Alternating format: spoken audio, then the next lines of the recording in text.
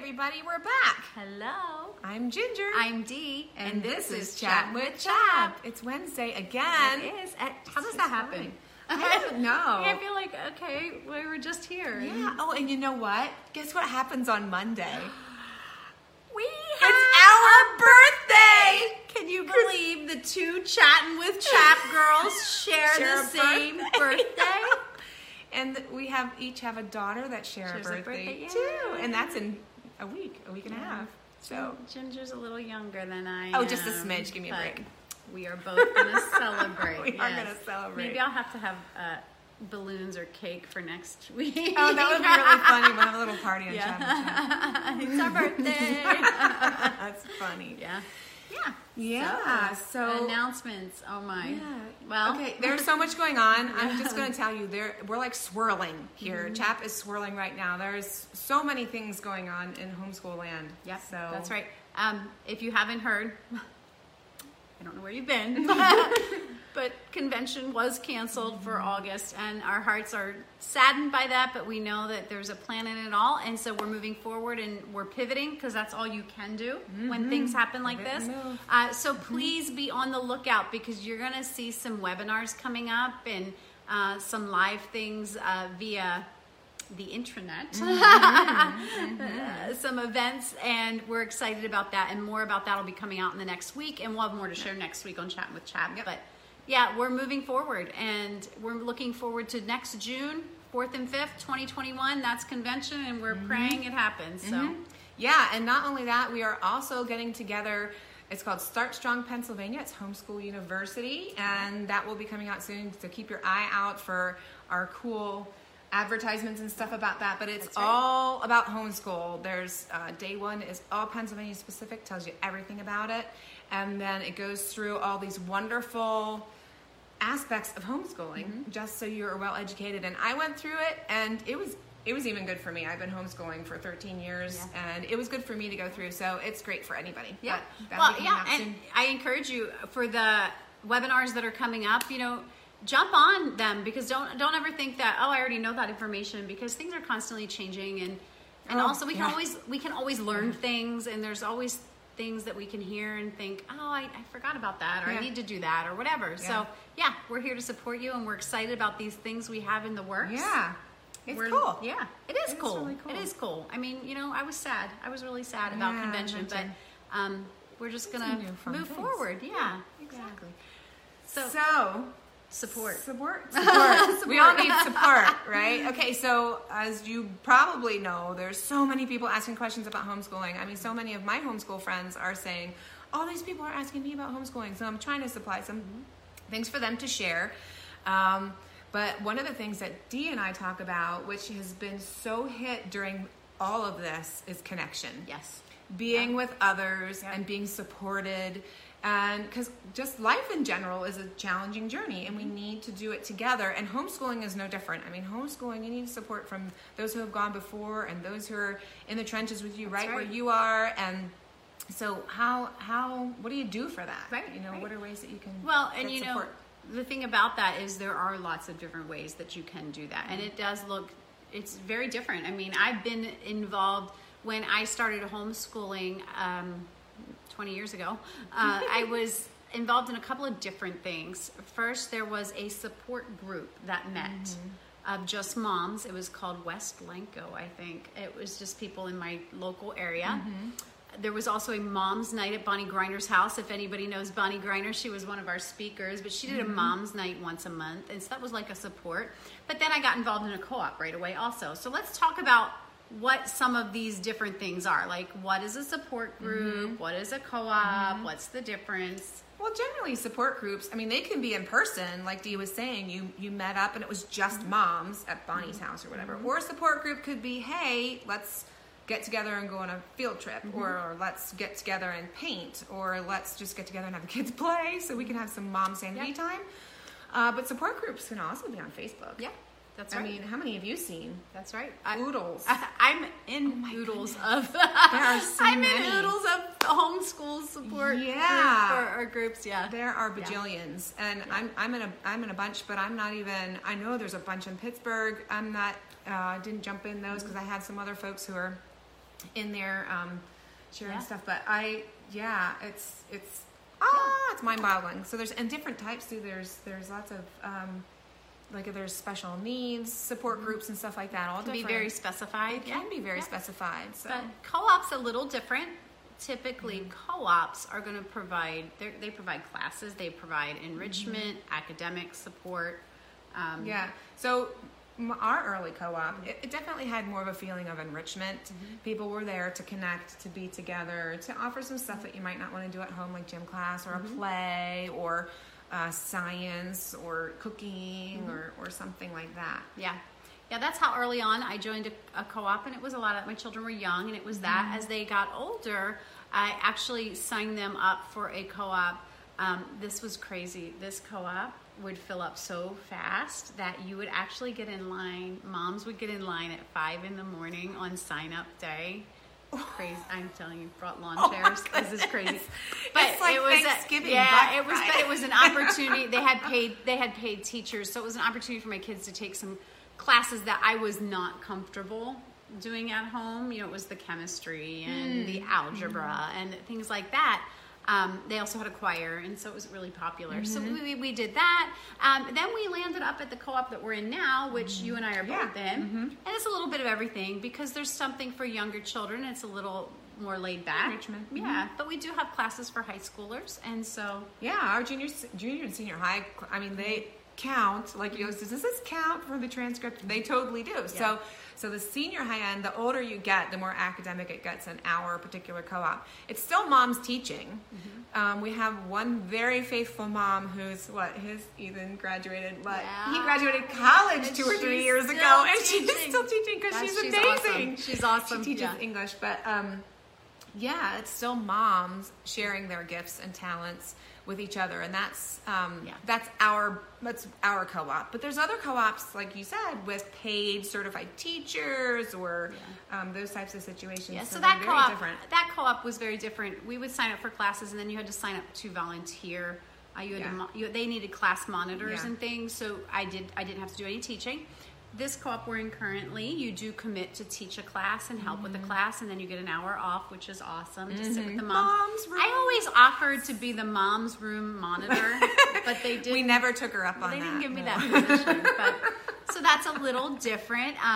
The thing about co-ops is they are phenomenal, and if you're thinking about homeschooling, sign-ups are now, and many co-ops may be full. So don't get discouraged, though. I mean, I'm not saying that to discourage you, but if you are new to homeschooling and you want to be a part of a co-op, You're thinking about it, you're going to want to get moving check them on out. it. Yeah, Because I think my sister-in-laws, they close in April, their registration.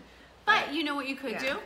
Start your own. You could totally start Yeah. your own, and that's the main topic that we're going to discuss today is how on earth do you start your own? What do you do? And I think, the one that we attend, a lot of them just start as a few families saying, hey, you want to get together and let's do stuff. Yeah. Let's do something. Yeah, let's go on a field trip. Or, you have a friend who is really just creative and artistic, and you say, okay, let's get together and I'll do this with the kids if you could teach art, or you just swap ideas and what are you good at and what things can you share? So, It starts really easy like that. So obviously that's something you just do in your house or at a park or wherever it is that you choose to do. It's almost like a play date.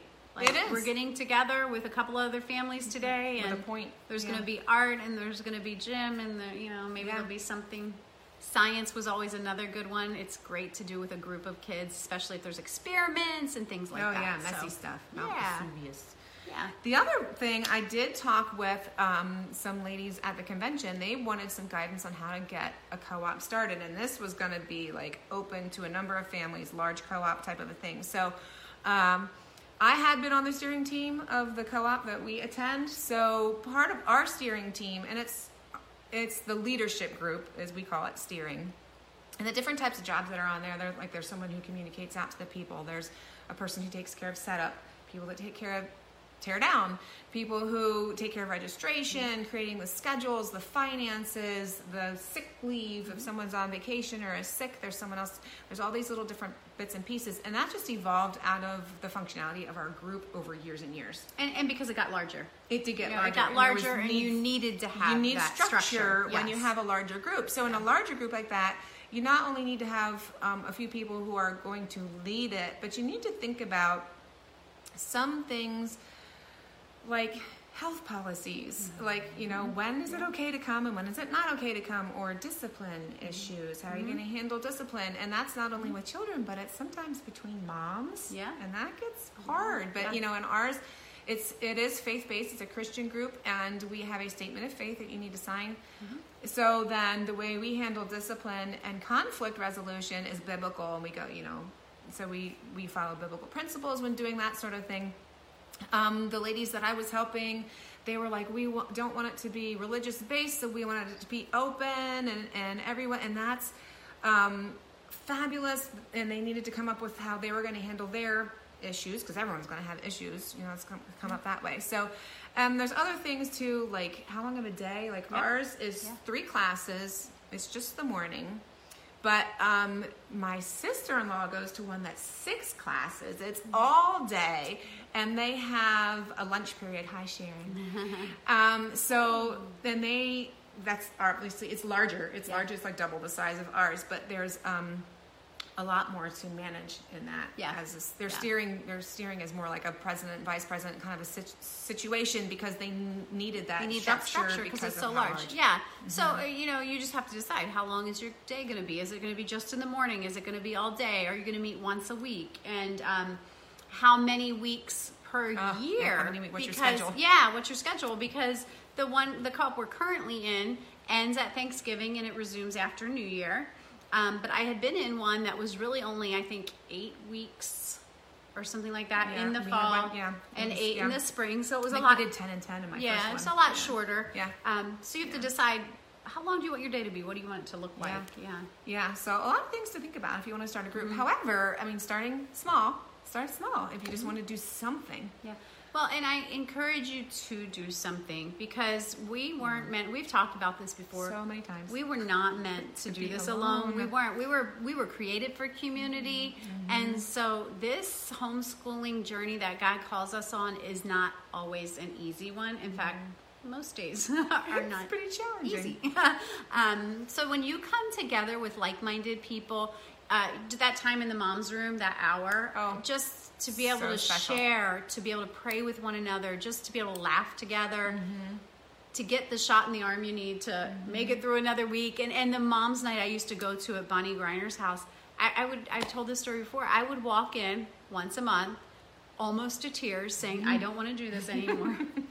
She would encourage me, tell me how I could try to do different things and do things differently and do this with this child or do that. And she had so much wisdom.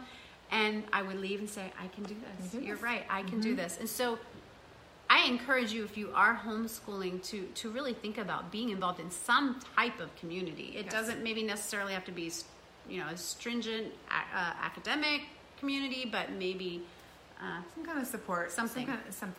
Or if it's just some moms going out sneaking out, because that's what you have to do. If you'd go to the coffee house and talk, whatever, some kind of support, some kind of connection with somebody. Yeah, that's right. That's right. Okay, so we had a question come in yesterday, I think, about co-ops and how should they handle reopening with all of the mandates and stuff that's going on, and what was CHAP's position on that? So, how should co-ops handle reopening? I was reading this morning, I saw that there's a number of co-ops who have already decided to go online because of what's going on. Ours personally has not made a decision, and I think some of that really depends on where you're meeting. And what their rules are going to be. That's right. Depending on the venue you're using, you have to follow their rules. Yeah. But I did get in touch with Dan at HSLDA, and he said they have been talking to a number of co-op leaders already about this very thing. And what they've been doing really is suggesting that you get in touch with a local lawyer who is familiar with what's going on right where you're living. We, unfortunately, CHAP, we don't have a list of like homeschool friendly lawyers. So honestly, if there's anybody out there who knows for your particular area or whatever, you want to comment here and let us know some lawyers who are pro homeschool that will help answer some of these tricky questions.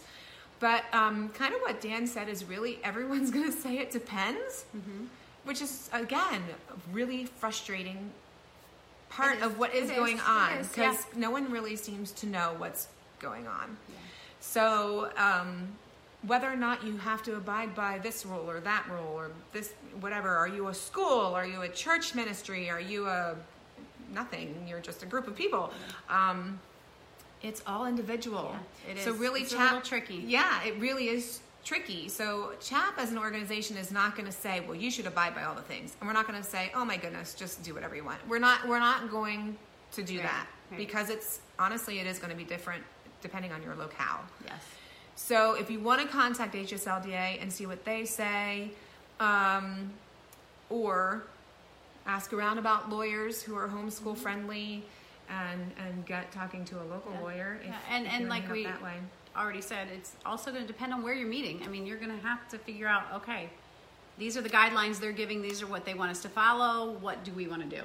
Do we want to still meet and follow that, or do we want to go online, or do we want to just not be in a venue and meet in each other's houses? Yeah, it's gonna vary. This is new. And everybody's landing somewhere different, and we all definitely have our right. I mean, this has not happened previously for co-ops, so it's you're gonna have to figure it out, and it is going to be a figure it out kind of a thing. Yeah. So I think that's probably what we can give you on that. Sorry that it's not more. But on the flip side, if you are new and you do have questions about co-ops support groups, we do have on CHAP a list. We do. We have a search. So if you're looking for one, although, like I said, you'll have to contact them, see if they're still open, and see what's going on, and see if they're meeting, and da-da-da-da. And all this other But stuff. we do have it on chaponline.com where you can find a list. Yes. So, Yes, indeed. So is Okay. did we cover it? If you have any questions, drop them in the comments. But, we just, like I said, encourage you, get connected. Don't be out there on an island alone. No Lone Ranger. No Lone Ranger. Episodes of Lone Ranger a long time ago if you want to check them out. Yeah. And we will be back next week with, we're not 100% sure what, but we got a lot of things we got brewing. so many things. We have things brewing. We do. We have so many things to tell you about. We just have to pick which one we want to talk about next week. So we'll see you next Wednesday. Okay. And we'll each be a little older. A little older. Smidge. Smidge. Just a smidge. Well, this has been Chat with Chap. See you next week.